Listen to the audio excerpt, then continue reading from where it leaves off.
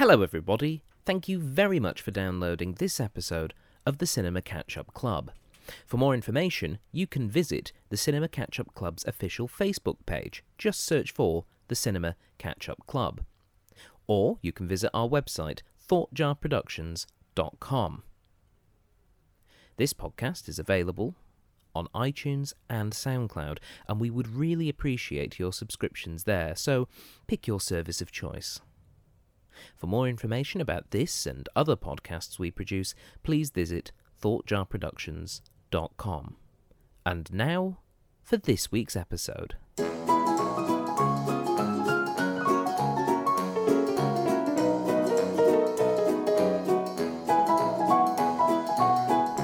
Hello everybody, and welcome to the Cinema Catch-Up Club, the podcast for films that you probably should have seen by now. I'm your host, Stephen Platt. Thank you very much for downloading this week's episode.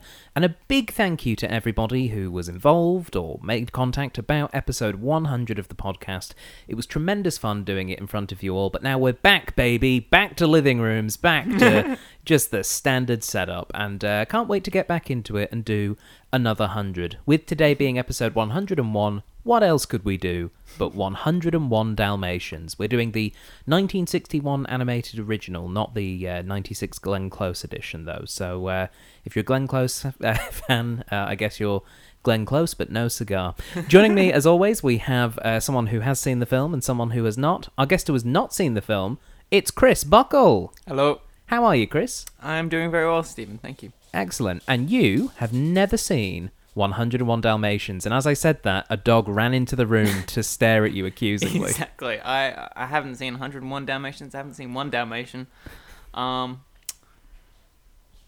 I am not a big purveyor of Disney films, so for the most part, this is where I watched them for the first time, except for a few that were just stuck around, but yeah. It's one way to get through them. It certainly is. Do you have a favourite Disney film? Probably, which one have I seen? No. No. You just flat out, no favourite. No. That's okay. Maybe you'll have one after today. I mean, I keep thinking, Fern Gully, but I know that wasn't Disney, so. No, afraid not, sorry. So, what do you know about 101 Dalmatians? What are you expecting from this film? I think, so dogs. Mm-hmm. And I mean, as a long-time cat lover and come from a long line of cat families, which is not half cat, half human, but just full human, but fully entrenched in cat culture. Yeah, you're not a tabaxi, you're not a Khajiit. It's fine. No, but you can see my wares. Mm-hmm. I got that reference. Good. I'm glad someone did. Otherwise it would have been weird. No, so 101 Dalmatians sounds almost like a bit of a horror film for me, you know? I mean, I imagine 101 of any animal would get a bit hectic, but I'd prefer 101 cats or turtles to 101 I'm pretty sure if you're dogs. getting up to 101 cats, actually, I think it would work for dogs as well, unless you're a breeder or a pound.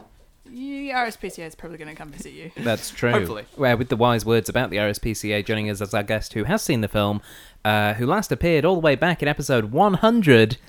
That's right, 2 shows in a row for Katrina Johnston. How are you? Hi, Stephen. I'm very good. I'm actually no longer sleep deprived because I've had a rest now. Mm-hmm. Not saying that, although that makes it sound like your podcasts are very tiring. It's not from the podcast. Well, I mean, they can be. They can be. Yeah, the 100th was particularly fun in that respect. Yeah. You have seen 101 Dalmatians. Yes, I have. When did you actually last see it? I can't remember. It was probably early high school, maybe even primary school. Like Chris, I'm not a massive rewatcher of Disney films, and when I do, they're kind of in the background. Okay. When I'm maybe cleaning the house or something like that. So yeah.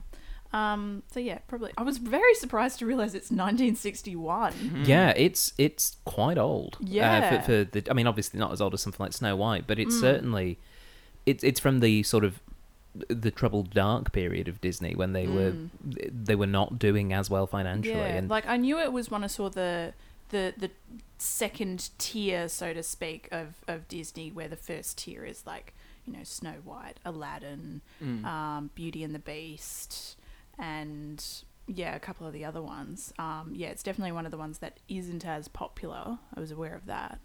But yeah. Which is the sort of common popular images from this? Is it from the 90s movie or is it from the 60s movie? So I mean, I've seen flashes of imagery from it over my life, probably. I think having recently been to Disneyland Paris or Disney World Euro Paris. Disney. Yeah, Euro Disney. Yeah. I was there a couple of months ago, and there's certainly a lot less related sort of merchandise or stuff from the live action film. It's all more the animated stuff that's around there. That could be possibly because of rights. I'm going to say it probably is. In the same way when you go to the shops and there's a lot more Darth Vader and Chewbacca pillows than there is Han Solo or Luke Skywalker, because they have image rights, those actors. But yeah, I think the images, the cartoon images are very well known, but I think in terms of a Cruella de Vil, I would arguably say Glenn Close is about on par with the animated one. It's, for me personally, when I think of 101 Dalmatians, I do think of the live action film. Possibly maybe because it's more recent. I think it was like 90s, something like that. Yeah, 96. And the actor character, the human characters in that are quite memorable. I honestly can't remember what the animal characters were like in the cartoon version, in the animation version. I mean, not to talk about the film we're not watching, but you also have Hugh Laurie and Ron Weasley's dad I did as enjoy the two baddies. Yeah, and they are quite enjoyable, very slapstick, very hilarious. Yeah, but for me, actually, it's the cartoon one that I always go back to, but it's because my sister, who might actually be listening to this episode. She is Stephen's sister. Oh, you beat me to it, Chris. Yes, hello Rebecca. She, when we were younger, loved this film. This was her absolute favourite. She still loves Dalmatians, and we watched this. This was one of the ones that was on high rotation for us because of my sister's fascination with Dalmatians. So yeah, for me it was, I think, Little Mermaid, Beauty and the Beast, and Beauty and the Beast, because we had the videos. And as we've established, Chris has no favourite Disney film. But just from pure lack of exposure. Thank you. All right, well, shall we expose you to this one and let the audience watch as well? I'm ready to be exposed. Okay, for those of you watching at home, pop in your DVDs and prepare to join in the Twilight Bark as we watch 101 Dalmatians.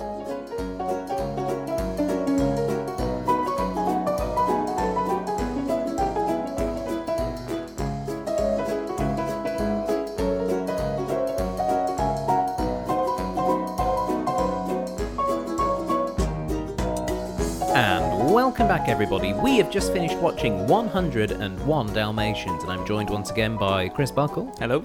And Katrina Johnston. Hello. So, Chris, I should say we're also joined by Oscar the dog, who watched the film with us as well. Yeah. What breed is Oscar? He's a Moodle. He's a Maltese poodle. And hopefully he'll be nice and quiet whilst we're recording. Hopefully. But he may have some opinions to share about the dogs. He may. Didn't see any Moodles in that film. No, well, there was a poodle. And I mean, some of the breeds, some of the dogs that you saw in it were like kind of undetermined breeds, not indetermined. Yep, used to be an English teacher. Emphasis on used to be. So, Chris, this was your first time watching 101 Dalmatians. What did you think? I thought it was fun. It was pretty cute. I didn't expect it, but I liked that it was from the dog's perspective, sort of thing. Like when the narration comes in, and it's Pongo, it's not the dude, whose name was Roger. That's it. Yes, it wasn't very, Roger. Very typical 1960s male name. I find. I feel. Yeah. Roger and Anita certainly did feel as though it was time appropriate. But yeah, I'll be honest, I'd forgotten about that framing device of the narration as well. I'd forgotten about that. I knew the dog spoke in it, because that's a very classic Disney thing to do. Yeah. I mean, think Jungle Book and things like that, which I think is of the same era. And Aristocats. Yeah. Yeah, these are all sort of like 50s, 60s films. Yeah, they're all around the same age, aren't they? Yeah, I mean, obviously Disney had kind of started with their talking animals way back in Bambi, so it's kind of like, this is something that they did. But yeah, having it from the dog's perspective, having it in a contemporary setting, I suppose, for the time the film was released, I think would have been quite fun. I like that they referred to the humans as their pets. Yeah. Yeah. That was cute. like, oh. It was fun, and yeah, But they still referred to their puppies. Even the animals referred to the puppies as stolen, not kidnapped, which I found interesting. yeah. Because it's like, oh, so even though they're referring to the humans as pets, they're still referring to themselves technically as objects. Yeah. Or, Well, maybe it's because the dogs don't have a legal system, so they're just using the terminology from the human system. Maybe. Yeah. Although, they may have a legal system. There was dog napping in the newspaper headline. That's Yeah. true. Presumably not written by a dog. No. Yeah. Although we don't know. We don't know. In this film. As Eddie Izzard said in the show that I saw him do recently, dogs have yet to write a book, but apparently it would be entitled Assassins. Yeah, and so it was interesting seeing Pongo and Roger, they're bachelors, and Pongo's a bit over being a bachelor, but he understands that he needs Roger to get into a relationship for that to be effective. So he starts just checking out women on the street with dogs in a kind of weird and slightly creepy way. A little, but... Yeah, He knows what he wants. Yeah, that's true, and that's another Dalmatian. Strangely enough, and listeners who have heard me on other episodes will know I am not afraid of discussing gender politics within films that are not modern, and so probably don't stand up to modern ideals and things like that, but the gender politics in this kind of didn't bother me as much, strangely enough. It wasn't so concerned with the humans, I felt, and it didn't have to necessarily get into so many areas where it would show its time. Definitely. I guess so. I think it was more... The only thing that I think kind of struck as... And again, it was just a language thing. I don't think it was a deliberate thing, was the fact that the Pongo and Perdita together were just referred to as the Pongos. Yes. Yeah, which did kind of weird. But then again, Pongo is the protagonist, Yes. so it sort of makes sense that if this is Pongo's story, then that they would do that. But They yeah, were equally But her that- Dalmatians, though. Yeah, but Yeah. that's kind of the weird thing that I realized, that Pongo is the protagonist, but Purdy's there for the exact same thing. She's in the exact same position, and it's a little bit strange that she's not, in a way. Like, I understand sometimes it's just easier in terms of character. it is also based Well- on a book, and the book was written from Pongo's perspective. So they kept that through from the book. But that's also one of the interesting things. I read this article.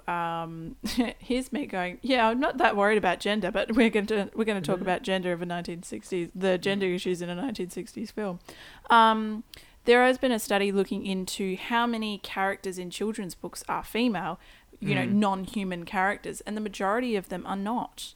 So the point was, even when we take the humans out of the story, so to speak, our gender biases still sit there quite heavily. Yeah, certainly. But this particular film, to be honest, with the exception of that, I feel as though it's, aside from the bit where there is a dog like checking out the suitability of humans, but maybe he was looking at humans the same way humans look at dog breeds when they go to breed their dogs. So he's looking at the stance muscle But, ratio. it's also something that humans just do. I mean, we do judge each other very quickly through looking at sense of dress and style and how you hold yourself and things like that. It's one of the first ways of knowing that someone's not a serial killer. And Potentially. and as much as that that has its problems, it's also just how we work, and I think as long as we recognize that, that's not too bad. And, it's why this program's in an audio medium and not visual. But we have Pongo managing to get Roger and Anita together by using what should be called the Pongo maneuver, not the Luke Skywalker maneuver of wrapping the legs up with the string and then get them to fall over. It does predate. So from now on, that is the Pongo maneuver. But he gets them to fall over into a pond, and then they aggressive matchmaking. It is the meet cute. It is, and then they laugh about the size of their handkerchiefs. No, I thought they were more laughing at he was trying to help, wet. but they were It was just soggy. both as ridiculously unable to help each other as the other. Yeah, it was it was a cute moment, and then bam, they're married. Yeah, Which That's how it happens. to be honest, I quite liked how this film made its decisions. It started at the interesting point, it ended at an interesting point. There was no filler. Like it's pretty concise. It was Yes. 77 minutes according to the DVD Yeah. box, and it's not a moment of it feels, at least to me, like it's dragging. Yeah, the pacing's quite good. Yeah, and so yeah, like it's like cool. They get married, great. They're having puppies. Like it's very quick. But in those opening sort of 10 minutes, we also are introduced to Cruella de Vil, arguably the one of Disney's more iconic villains. It's certainly one of the more well-known Who ones. seems to have absolutely no backstory. Yeah. No. She is just A school evil. friend Like of a- Anita. She is an evil school friend. Yes. And I'm like, wait, what? What? At least in the live action, she had a bit more of a backstory. There was a reason why she wanted to make a Dalmatian coat. In this, she just loved fur, darling. It's lovely. Yeah, which I'm like, cool. That's a reason, kind of, but usually not enough of a reason to commit a crime. But this is, I mean, Cruella is obviously wealthy, although we don't know where her wealth comes from. She's obviously judging people. I feel like it's kind of suggested because the Hell House, where the puppies are kept. Yeah, Hell Hall. Yeah, Hell Hall, that's right. Which really reminded me of Voldemort's house in Harry Potter, and Maleficent's house, castle. The Jasper and Horace. They were throwing darts at a picture. I think she's married wealthy and he's died. Could be, yeah. Yeah. Yeah, that would make sense. And then, yeah, she's obviously, she's wearing that big polar bear skin coat or whatever fur coat it is that she's got. And she's, the only thing we know that she likes in this whole world is fur. And, and she's got a very nihilistic viewpoint, Chris. You know, she's saying, fur is the only thing that makes me happy in this horrible, ghastly world. Yeah, And maybe it's- something happened to Cruella early in life or at some period prior to the film that, we don't know about. Maybe, judging from that smoke that was coming out of her cigarettes, maybe she's smoking mustard gas. She's Yeah. smoking something because I mean, it's not cigarette smoke, and I'm assuming it's not weed. I don't know. I Not don't my know. thing. It could be because I was sitting there going, "What does she? She looks like she is a character from The Great Gatsby who's continued partying for 20 years Probably had a too few more long." tears than that. Yeah, she's just kept partying, Yeah. and now Hooked up alcoholic, like almost On opium or just sort of ex-party rich girl. party girl, or also reminded me of like a bit like I can't think of the name at the moment, like someone who was a star on Broadway or something like that, but then they're not famous anymore. Like, I was about to say Audrey Hepburn. No, that was not the person. Played Wizard of Oz. Played Dorothy. What's her name? Judy Alright. Garland. Yes. Yeah. I don't know if Judy Garland ever got to the dog stealing stage. No, but she definitely got to the I'm a massive alcoholic and drug dependent stage. Yeah, is that true? Yeah. But yeah, it's a really iconic villainous role from Disney, and she's just great fun. Like, it's really great. I really like when Disney does that, when it's like their villains are just very obviously the villain. All that villain, like the demon phone. Yeah. Yeah. And her The weird accessories are thing. great. Her cheekbones that go further than the rest of her face, Yeah. as well as her hips. Yeah, and she's just a fantastic presence, and I think also helped by maybe the best bumbling sidekicks in a Disney film of Horace and Jasper. Just they're tremendous fun, and it's when the goodies are essentially just talking dogs, and I say just talking dogs because they're kind of just sort of very nice. They're not particularly, each of the young... cute. Yeah, they're cute. Each of the young Dalmatians have got particular things, like Patch is a bit scrappy and Rolly's always hungry and that kind of thing. But you've got these just wonderful pantomimic villains wandering around, and Jasper and Horace abusing each other and smacking each other on the head. It's just, they're really fun to watch them cock it up time and again. And I think this film does a fantastic job of that. Yeah. And watching this made me go, I remember, obviously it was high rotation because it was my sister's favourite film, but I never really got tired of the film. It wasn't one where, as a kid, I was ever going, oh no, not 101 Dalmatians again. It was always like, yeah, sure, let's watch it. Once it starts, it sort of takes you on the journey, and then Yeah. it's over. Or then it wraps up, and it's just, as you said, a nice sort of paced, concise journey. I wanted to touch on briefly the television in this film, the world of Yes. TV. it's a bit interesting. So specifically the "What's My Crime," which is a play on a game show from the time called "What's My Line," but replaced it with the criminal thing. I just really enjoyed that scene. I found myself watching it this time. I found myself more drawn to the "What's My Crime" show than the dogs escaping. Yeah. And I just love the very posh lady going. Did you I don't know how to phrase this. Did you do someone in? Like, and part of me's going. Now, Mrs. Bedwell, hurry up, keep speaking. We've only got a couple more minutes. Yeah, I just love that sort of. The television in this particular world felt as though it was sort of making a comment on the way television was potentially going at that time. The fact that it was this sort of slightly absurd "What's My Crime" thing. And then also earlier when we see the puppies all watching the Thunderbolt TV show with the dog engaged in, well, he's not engaged in a shootout, but there's like a bad cowboy shooting at him. But the way that the puppies are reacting to that, and you've got Patch going, "Tear his gizzards out," and she's going, "Oh, don't say that. I don't know where you've heard such language," that sort of thing. Pongo's like, "Not from me." Yeah, not from me. yeah. It is an interesting thing where I feel as though there's almost a slight commentary on television here, and I'm not sure exactly what it is, other than I don't think the medium's coming out positively. I don't know entirely if it was a commentary on TV. I think it was more just used as a story device. Like, what do criminals watch when they're not in jail and they're at home? Yeah, eating cake and sandwiches. It just felt as though the focus, because so much of the focus was on the on-screen action. I don't know if it was just because it was an opportunity for Disney at the time. This would have been one of their first films that was set in their contemporary time to sort of go look at the impact television has had over the last decade. Because 61, so they would have been making it during the late 50s when TV first really exploded in America. I feel like there would need to be more of it in there, because really there was only 2 instances of it being on. I suppose. For it to have really been obvious. Yeah, maybe statement? I'm just looking for something. I don't know. Maybe. It just struck me this time, the television, the way it was used. It felt much more a part of the scene than I think television in a lot of other films is, unless it's a film that specifically like the characters travel into the TV or something.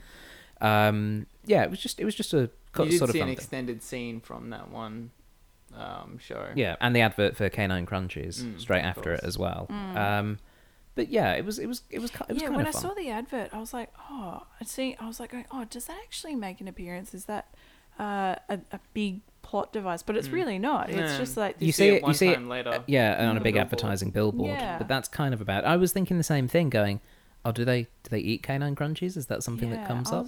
I was just trying to remember, or is someone involved with Canine Crunchies that helps rescue the puppies or something? Maybe like it was that? just the filmmakers saying, "Well, this, in case you've missed it at this point, this is a film about dogs." It could have been actually just someone going, "Let's put this in because this is going to be a good marketing thing."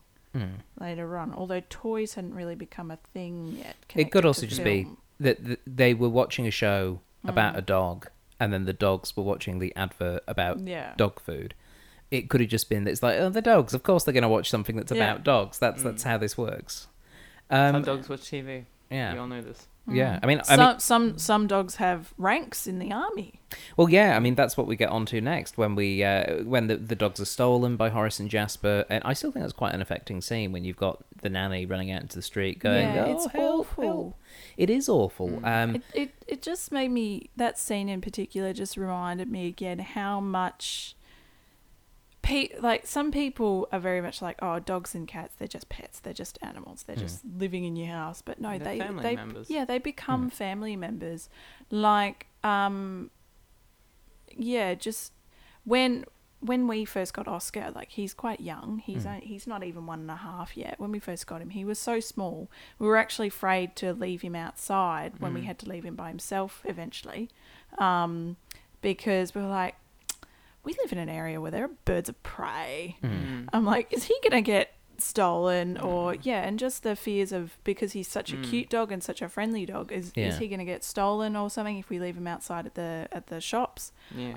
And you start fearing for this animal that really, if we're thinking about evolution or not evolution, but Thinking about it logically, maybe? yeah, I guess so. We shouldn't care as much about these animals as we do, but we do. Yeah. Yeah, And- you're right, Chris. They become family members. Yeah, and you see the way the nanny is She's so upset. she is, but initially she's upset because she thinks that those Horace and Jasper have stolen the silverware. She's going, I bet they've taken the good silverware, and then when she opens the kitchen, sees the puppies, and it just it's 10 levels worse, and she's just horrified, and it is very affecting. And then you see the Twilight bark, the communication chain, which I thought was a great idea, and is showcased really well. And it takes us to the Colonel, this dog out in Little group of freedom fighting animals. Yeah, on a farm. It's a dog, a horse, and a cat, all Something fighting. set up to a bad joke. Yeah, and they discover there's puppies nearby because Sergeant Tibbs, and you were saying before, Chris, you're more of a cat person. You did get your cat fix. Yeah, there was the one cat appearance as an underling. He was integral. Integral, yes, exactly. Yeah. Had good roles, and If it wasn't for him, the puppies wouldn't have made it. Sure, just one day he's building up, planning the overthrowing of animal society. Well, I imagine once the Colonel eventually passes on to the great farm in the sky, he would be promoted. Yeah, You would hope that there would be equal opportunities for canine and feline. I have a workers. feeling that it's kind of the ranking has started with age, because I feel like, although horses live a lot longer than dogs, I think. Yeah, does a captain outrank a sergeant in the animal farm army? That's what I want to know. What is their ranking system? Well, Phone in right now and you could win a prize. in the army, yes, a captain outranks a sergeant. Yeah, so the horse would, but then the sergeant used the captain to kick Horace and Jasper in the butt. He used them like a gun. So I don't know. Yeah, it's an interesting. I feel like maybe the difference is the dog is actually the mascot, because they're not on a farm. They're actually connected to like a regiment or something, because you see the sign. Oh yes, of course. You see the sign out the front. Maybe the dog is actually the regiment's mascot. So he's like, well, I'm the colonel then. Whereas the cat, because they're on a farm, the cat just... It's probably just there. It's the 60s, so they probably have it as a mouser. Yeah. And the horse is probably a working horse. Yeah. So, yeah. We went far deeper into that than I thought we ever would, Yeah, and I probably. love it. But yes, Sergeant Tibbs and the Colonel, they locate the puppies. Pongo and Perdita are contacted, and they make their way out towards where the Hell Hall is, which is kind of a giveaway name, really. Yeah. And they make it there just in time to stop the DeVille, dogs. to be fair, Cruella DeVille is DeVille. a bit of a giveaway. We didn't touch on the song, I've just realised. Yeah. The fact that at the beginning of this film, obviously Cruella has done something to really tick Roger off, because... It's got a very explicit Well, song. she is, to be fair, he's obviously met her before, and she is very clearly does not give a crap about him, does not find Does not him... believe in the arts at all. Doesn't believe it, thinks he's pathetic, and... But for him to write a defamatory song that becomes a hit song suggests that maybe a lot of people don't like her, would be my thought. This is when revenge songs really took off. Yeah, it's but yeah, he's just playing that song the whole time she's there in what is a surprisingly music sparse film. In terms of the songs, you have Cruella DeVille, and you have at the end the Dalmatian Plantation song. Yeah, I think it's sparse in terms of songs with lyrics, but the soundtrack I find was quite good and very important. And then when you first hear that attention. in the opening title crawl, when you hear the dun, dun, dun, dun, dun, dun, dun, that kind of really happy, cheery Dalmatian tune, I was like, oh yeah, I like that song. I remember that. But it's interesting that we didn't have a point where Pongo and Perdita are lost in the snow, and then Perdita does a sad lament song for 2 minutes. Which you would get obviously in particularly more recent Disney films. I kind of liked it. I liked that. Yeah, they didn't have that many songs. I was trying to think of it. Think of other Disney before this point, and most of them don't have very many songs. I think Pinocchio probably has the most. Yeah, Pinocchio's got a few. Snow White's got a couple. I think they've all got 2 or 3. Sleeping. Yeah, they all have 2 or 3. Sleeping Beauty has a couple. But that's about it. Cinderella. Not like the more modern ones. Where there's 12. Yeah. Yeah. Or even if you go into the 90s, where there is very clear musical numbers. Yeah. And they're very much made a point. Yeah. I guess it was maybe odd having the musical character in Roger being the fact that he was that was his whole thing, and not having the song numbers. Yeah. It could also just be that they were trying to do a more faithful adaptation of the source material, keeping it closer to the book, potentially. Yeah. But I don't think the film suffered for it at all. No. It was actually quite refreshing to have that. So they managed to rescue the puppies. They begin the long trek through Siberia, apparently. All of a Long sudden. march. I was like, I understood that, when they're doing the Twilight Bark and Purdy's going, oh, it's too cold out, no one's going to be out, so it's not going to work. I was like, okay, yeah, it is winter. But then for it to suddenly be like snowdrifts that are clearly several meters deep and... Although that said, particularly in the early 60s in the UK, there was some really quite dreadful cold snaps, like just massive amounts of snow that fell and disrupted like British society for weeks on end.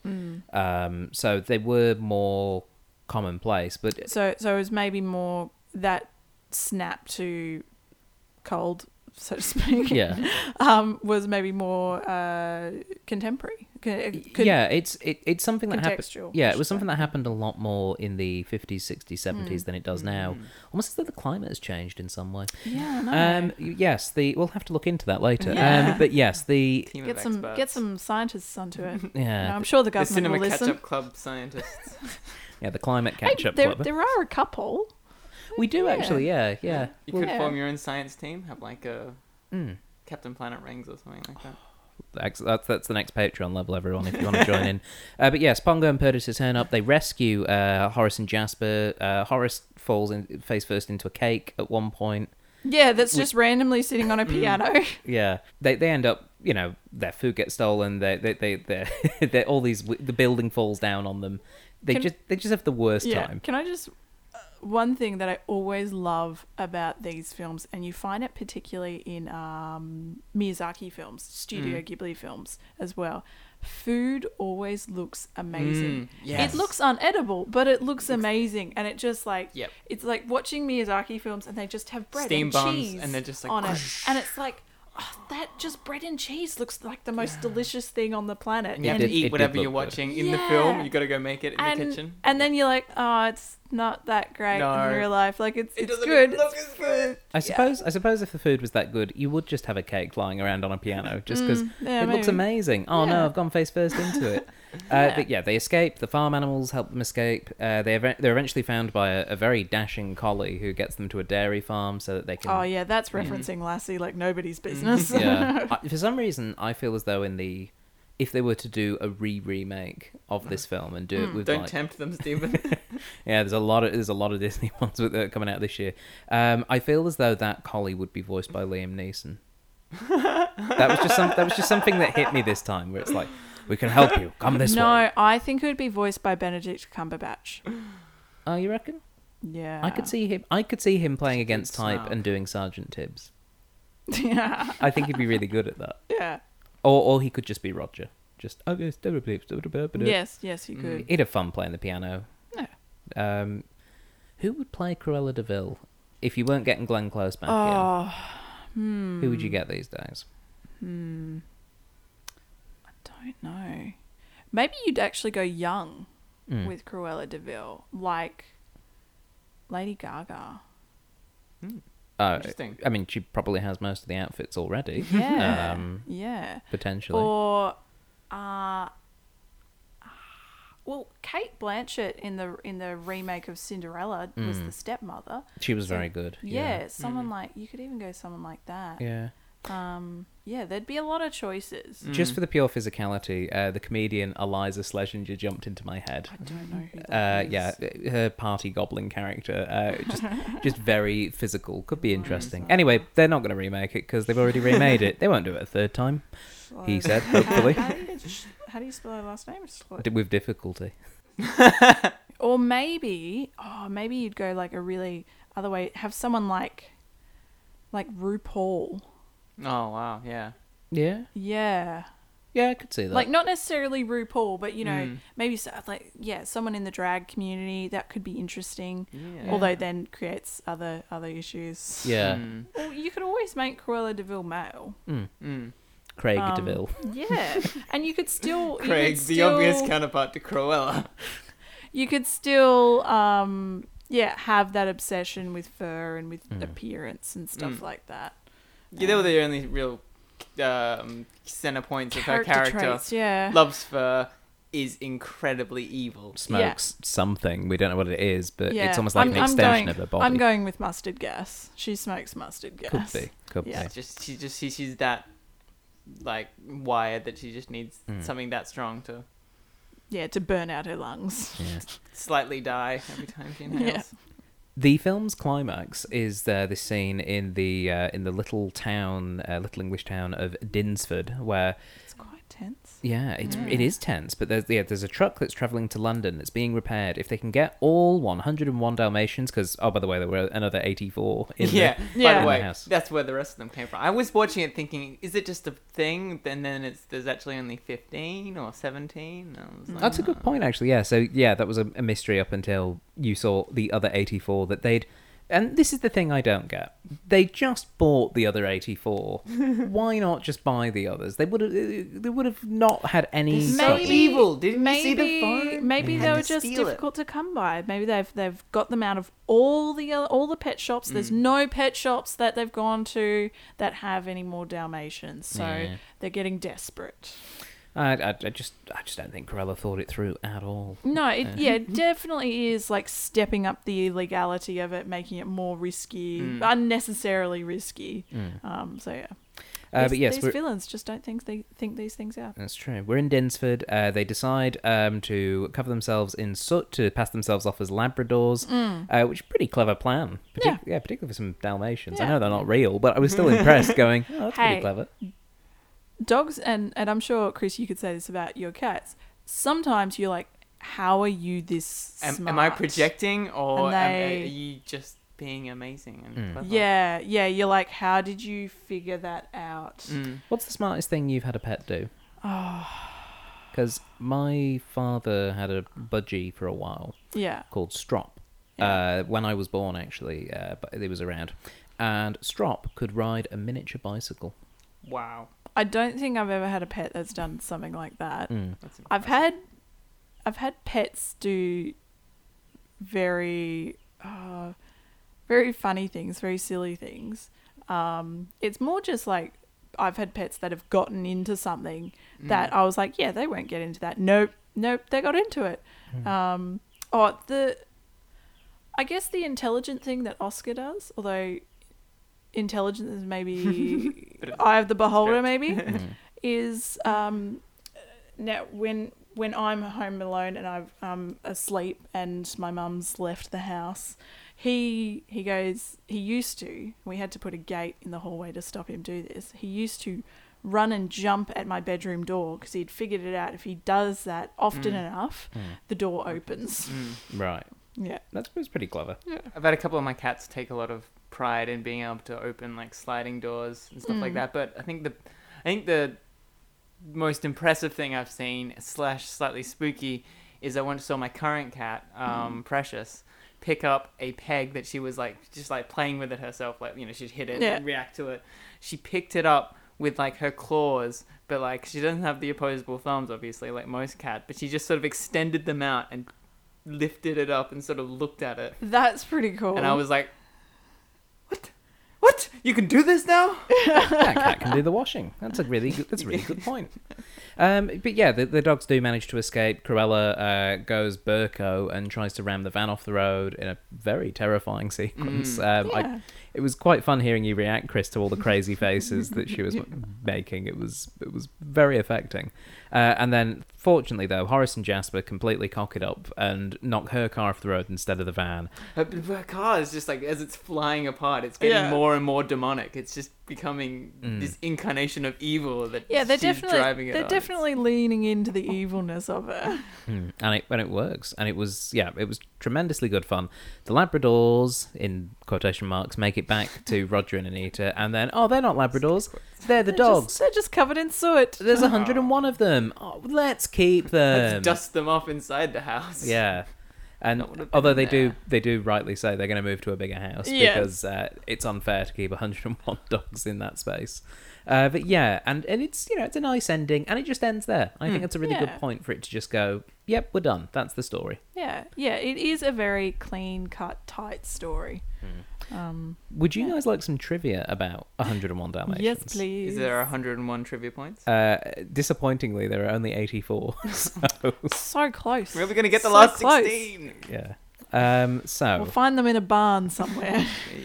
yes, here are some trivia points. So Disney was in debt following the flop of Sleeping Beauty. It did not do well. What year was Sleeping Beauty? Sleeping Beauty was 59, so they were in desperate need of a hit. There was even talk of closing down the animation division of the company and focusing on live-action films, television, and theme parks. Ooh. Now, 101 Dalmatians did do well, so it kept them going, and obviously now they are the monolith that they are.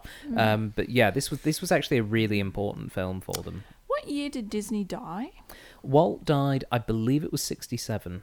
Okay, so he's still in control at this point. Yeah, he was not necessarily a big fan of the animation style of this film because this was the first film where they used Xerox photocopying. Yeah. Partly just because there's so many Dogs and so many dogs with spots, like Yeah. very unique features. But the image quality wasn't quite as... it didn't have as much fidelity as they were used to with previous films. Yeah. The backgrounds were also not as well structured or animated or painted, and Walt wasn't necessarily a massive fan of that, but also they had less animators than usual because they had to cut some because this film they needed this film to succeed, and they were staffed. They were in a bit of a financial... They needed to keep it cheap. Yeah, they were in a financial sticky wicket, but the story was... And that could also feed into the fact why there was less songs, because they could have less of the spills and thrills. Yeah. Yeah, it was like, let's just tell a good story and hope people like it. The birth of the puppies is actually based on a real event that happened to the author of the book, Dodie Smith. Her Dalmatians had 15 puppies, and one was born lifeless, and her husband revived it. Aww. That is the one moment, particularly in both versions, that I always love, and it always gets me to the verge of tears because it's just... And you see that little pink nose come out? Yeah, it's so cute. It is. Clarence Nash, who was best known for being the voice of Donald Duck, did the dog barks for this film. That's great. Interesting. I'm presuming he didn't do all of them. I'm assuming some of them were actual barks, but yeah, some of those barks are Donald Duck. It's a session barker. Yeah. Just come in, do some barks. Nice. Well, I think there are voice actors that do specialize in that kind of stuff. Like, they'll specialize in Particular animal noises. yeah, or particular voice styles Yeah. or things like that, I guess. No. So, of the 15 puppies that Perdita gives birth to, only 6 are named in this film. Can I'm you name surprised them? that's that many. Okay. Rolly or Rollo, Rolly, Rollo. I heard Pepper. Yep. Snatch? Patch. Lucky. Lucky, that's yeah. 4. There was a one that was like it sounded like it was a derivative of Perdita's name. There was another P name one. Yeah. That was Pepper. No, I said Pepper. No, you said... oh, you did, sorry. There is another P one on top of that. Yeah, like Pearl or There's Penny. Penny. That's the other one. And then the 6th one that was named was Freckles. Freckles. Don't think I heard Freckles. No.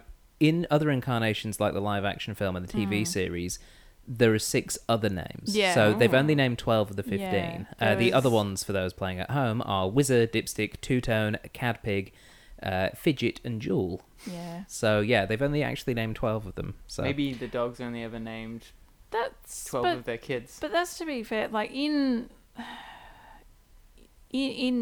shows or movies and things like that, with a lot, like say a show about a class of students. You're not going to find out. You don't hear about all the names of every single student because there's just far too many. Or, if you're a parent and you have at least 4 children, sometimes you can just mix and match. And you don't need to remember the child's particular name. As you saw earlier with my mother. Yes, I'll go. No, that thing where they walk and they go, Michael, Charlie, Frank, Stephen. Yeah, definitely used It's to that. concerning when they eventually get to names that aren't children. Yeah, like Frank in that case. The filmmakers deliberately cast dogs with deeper voices than their human owners, so they have more power. So the voice actors playing the dogs have got deeper voices. Yeah.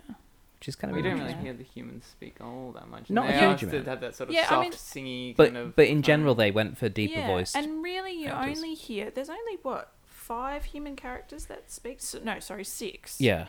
Well, if you include the TV people, it gets Yeah. up to about 10. But yeah, Yeah. in terms of there in the world, there's really about 6 main characters. 6 named characters, Yes. anyway. Disney feature animation later adopted The Twilight Bark as the name of their internal newsletter. Oh, that's cute. 800 gallons of special paint weighing nearly 5 tons were used to produce the animation cells and backgrounds. That's enough to cover 15 American football fields or the outsides of 135 average-size homes. 1,000 different shades of colour were created. I Wow. actually really liked the backgrounds in this. There was some shots, like that shot of Big Ben, where it's all sort of Yes. faded, like you're and looking looking through right a up, fog. sort of upward. I'm just That was like, nice. oh, that's gorgeous. Mm. And the colours in it were amazing. It was very... it kind of made me think of how The Incredibles approach colour. Okay. Like a little bit... Oh, no, there was another one. There was another one that was really, like, mod-inspired. That kind of... you can definitely see it tapping into some of the subcultures in art circles of the time, which is really lovely and gorgeous and stuff. Yeah. Mary Wicks, who did live reference for Cruella de Vil, so someone that they drew because apparently she looked enough like it. Well, she can do the movements at least. Yes, would later go on to voice Laverne the Gargoyle in The Hunchback of Notre Dame. Oh, cool! I love the gargoyles in Hunchback. Yeah. I They're haven't so seen cool. that one either. It's a very sweet one. Less Dalmatians, though. Yeah, but that's okay. It does have... Wait, is there a goat that speaks? No, the goat doesn't speak. But there is a goat. Yes, that's very animated and personable. So Well, very I'm a cute. Capricorn, so maybe I would enjoy that one. True. Maybe. When Bill Peet, who was the head of story, and in fact the only person that worked on the story for this film in terms of the screenplay, when he sent Dodie Smith some of the drawings of the characters, she wrote back saying that they had actually improved her story and the designs looked better than the illustrations in the original book. Aww. So, That's kind of awesome for Disney. Feel a bit sorry for the writer. Would have to just let you know that this Be is like- probably the definitive version. Yeah. Like, Thanks for the draft work. Can we use it? Oh, yeah. Well, yeah, it's in the book now. Yeah. Well, it's nice that Dodie enjoyed it because obviously Yeah. Disney doesn't always have a 100% record with their authors, No, as we I mean, saw with Mary how- Poppins. Yeah, was Mary Poppins before or after this? It would have been after. It would have Yeah. been a couple of years after, I believe. So yeah, it's nice that Dodie apparently quite enjoyed this Yeah. adaptation, which is good. According to Lisa Davis, Disney... Lisa Davis was the voice of Anita, by the way. Walt Disney took Cruella's look from Jar Jar Gabor, who was known for wearing fur coats. Although Davis made use of her exceptional Jar Jar impression when she originally read for Cruella, she felt that she would be better suited to play the role of Anita. Walt listened to her read some of Anita's lines and ultimately agreed that, yes, she was better in that role than as Cruella. Yeah. And yeah, I just think that's quite fun that they were looking at their contemporary people that day and going, yeah, okay, we'll take it. Yeah, well, it's always easier to draw something or to write something if you're using a real life inspiration because, you know, life is stranger than fiction. Yeah. Yeah. The final trivia point concerns the spots of the Dalmatians. Someone with a lot of time on their hand has counted all of the black spots in the film. Oh, wow. Frame by frame, we have a total of the number of spots So in is this this film. recounting in each frame, or I don't know. All I know is that I'm assuming that it would be each frame because Yeah. then it would be because Yeah. it's a new drawing. So Yeah. someone has counted how many spots are in this film. Oh, my gosh. We're now going to play a game of how many spots are in Ooh, 101 okay. Dalmatians. Is this the point where you're going to add some, like, game show music? It is now! But yes, so Chris, we'll let you go first. okay? How many spots do you think there were in 101 Dalmatians? I'm gonna go and say that they were being a little bit cute and cheeky, and it's 101. Only 101? Maybe 101,000. Oh wait, yeah, that does each frame. Yeah. Would you like me to give you a range? No. Okay. I'm I going to like go with that 101. I'm stick with it. 500. Each Dalmatian has one spot in just one frame of the film, and the rest is an illusion. Yeah. Okay. Katrina? It's flicking so fast that you just... That's why Blu-rays messed it up. Yeah. I'm going to go in the 700,000 mark. Okay, well, Katrina wins because she's closer by actually going for a number that was feasible, but you're still way off. Oh, wow. There were Oh, my gosh. 6,469,952 spots in this film. That's why they needed Xerox. Yep. And just for each individual design, Pongo has the most spots on him. In Makes his sense. design, he is 72. Predator is 68, and each of the pups has 32. Yeah, well, makes sense. Pongo and Predator having more because, they're just bigger. Yeah. Yeah. But yeah, so yeah, close to 7 feel million. like they missed out on a chance of having around 101 They should somewhere. have gone 101 million. Yeah. Yeah. Well, Would have probably required a lot more dogs. Yes. But yeah, it's but yeah, Or so smaller spots. that's true. That's true. But yeah, all that remains for us to do now is to score the film. Chris, this was your first time watching 101 Dalmatians. It was. What are you going to give it out of 10? I will give it 5. No. I'll give it 500 out of 101,000 spots. Okay, so about 5 out of 10? Yeah. No, probably more about that'll translate to about 6. Yeah, 7, you're going I for a guess. 6. Okay, excellent. That's fair. Yeah, I enjoyed it, and I thought it was a nice, concise, but yeah, fun film, and also, yeah, I thought it was refreshing not having the songs. If there were more the wealth of cats, them. would you have given it a higher score? May have bumped it up to an 8. That's a big bump That's for just switching some characters' No. species. I feel like we should get you on the Aristocats, because that'll blow your mind. I have seen Aristocats. Oh, there we Yeah, go. that'll be- And you enjoyed it. I did. See? That'd be an awesome comparison. Mm. Yeah, and on top of that, you being the person who has seen it, so yeah. Katrina, what would you give this film out of 10? Yeah, I did enjoy it. It is a very tight story. I do have some issues with some of the characters not being very well rounded. I would like to know a little bit more why Cruella is the way she is. So evil. Yeah. Coked up. Yeah, it's just maybe she just is. Yeah, just need to add just one scene for Just a scene of snorting her, a line of heroin. Just in bed. Wait, snorting a line of heroin, snorting a line of cocaine. Yeah. Horace, I found a vein. It's in my foot.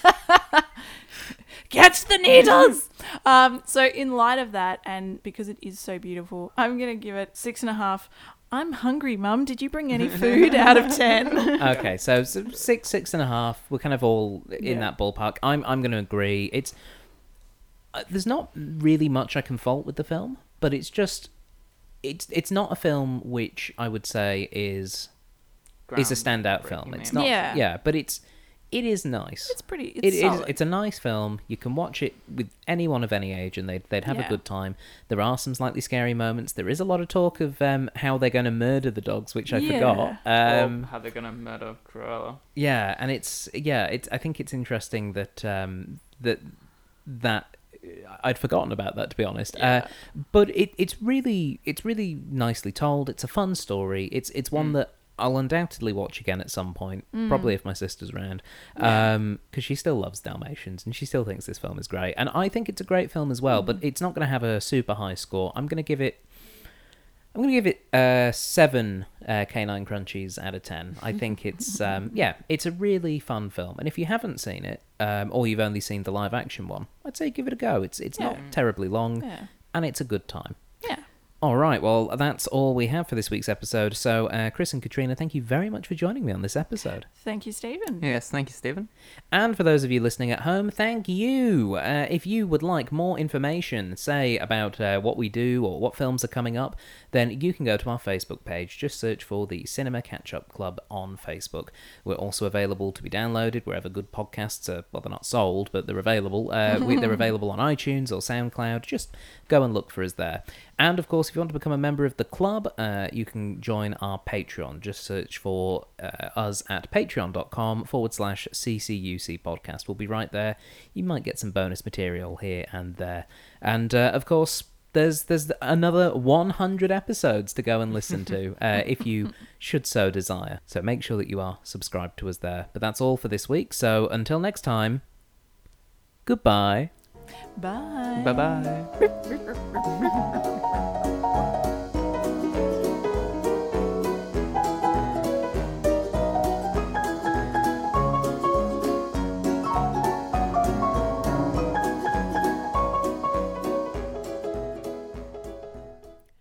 You have been listening to a Thought Jar Productions podcast. For more information, please visit thoughtjarproductions.com.